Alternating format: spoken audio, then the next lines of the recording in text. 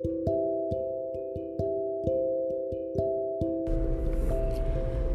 Good Earth is written by Pearl Buck, daughter of American missionaries in China in the late 19th century to the early 20th century. The Good Earth, followed by Sons and A House Divided, together form a trilogy that earned Miss Buck a Nobel Prize in Literature in 1938, a first for an American woman. A saga of the Wang family in the province of Anhui, the trilogy explores issues in agrarian Chinese society a century ago, such as polygamy, landlord-tenant strife, and life under ever-increasing Western influence. I came across The Good Earth as a high school senior in my third year in English education, and became almost instantly hooked by the China under the pen of a blonde-haired and blue-eyed Westerner. Perhaps that is why I keep coming back to it in my adult life. The saga starts with Wang's father, a generational farmer in central China across the basin of Yangtze River, the longest in China, and almost double the length of Mississippi in the U.S. Born in the 1860s, Wang dutifully got married in his early 20s to an orphaned maid by the name of Lan in a prosperous family. Together, they produced 3 sons and 3 daughters. One of them disabled and never married. Luckier than most farmers, however, Wang and his wife managed to save up and accumulated plots many-fold that of his father's holding. As the family moved up the economic ladder, the temptation of a leisurely life raised its ugly head. Wang did something unthinkable for men of his status at the time, which is to take up the practice of polygamy. His marrying 3 wives earned him the wrath of his own father. "We are farmers. We don't live like the bourgeoisie." As The Good Earth comes to an end, the family saga shifts from Wang to his 3 sons, Wang the landlord, Wang the merchant, and Wang the tiger. When it comes to the women, the author leaves out their names, much in keeping with the stern patriarchy of the time, with the exception of Wang's 3 wives. His first wife, Lan, is revealed through her childhood as a maid, her joining her future husband at the age of 20, and her role as Wang's wife and housekeeper, although little is known as to how she's perceived as a mother in the eyes of her children. Lan's frugal and tenacious ways, however, could not stop her husband from taking in 2 more wives.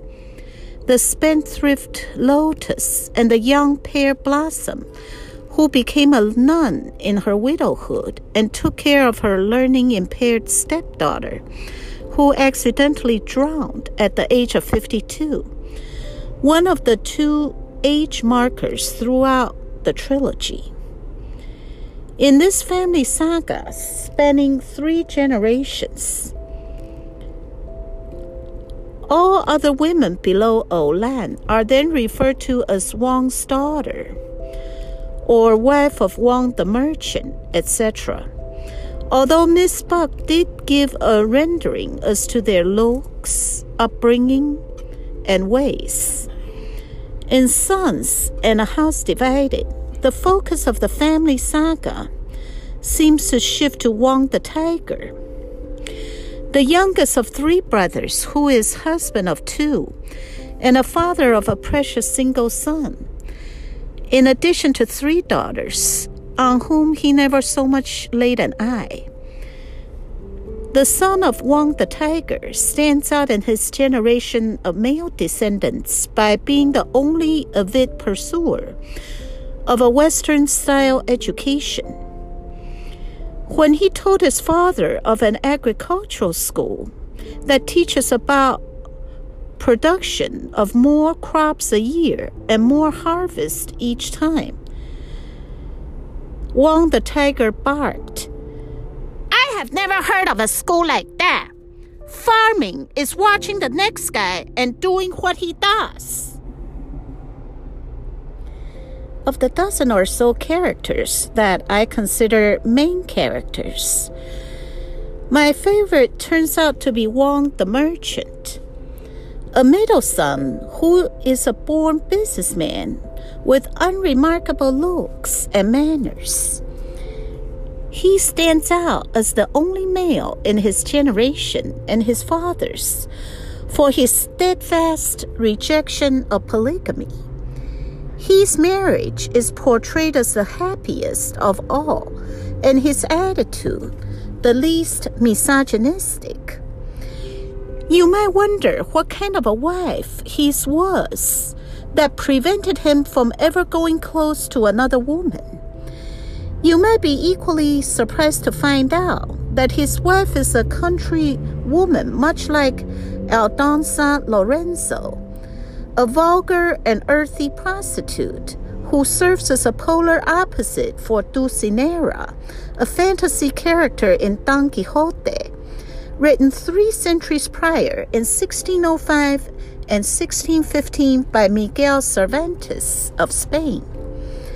When Wang the Tiger asked both brothers to find a match for him, Wang the merchant expressly rejected any Dulcinea-like young women with literary and artistic inclinations favored by the oldest brother, Wang the landlord. "Our brother can read and write just fine. I don't see why he needs all this erudition in a wife." Wang the Tiger ends up marrying both Dulcinea and her real-life opposite.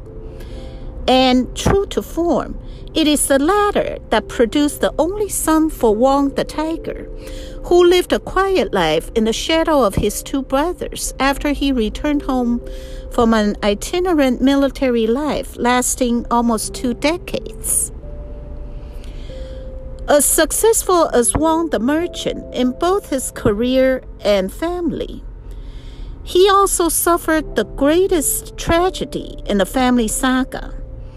Never had to mediate more than one spouse.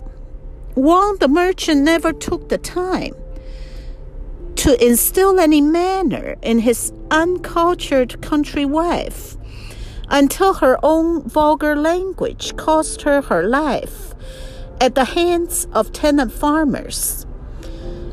Whenever I pass by the landlord-tenant court in Manhattan and Queens in the past 15 years, I think of Wang the merchant and the violent end suffered by his wife almost a century ago in a place called Anhui, China. A century later, on a different continent, institutions are put in place to resolve landlord-tenant disputes civilly.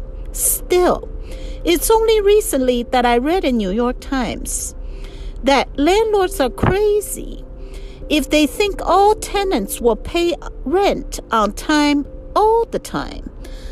Landlord-tenant relations is one of the top 3 issues that make Pearl Buck and her trilogy truly timeless.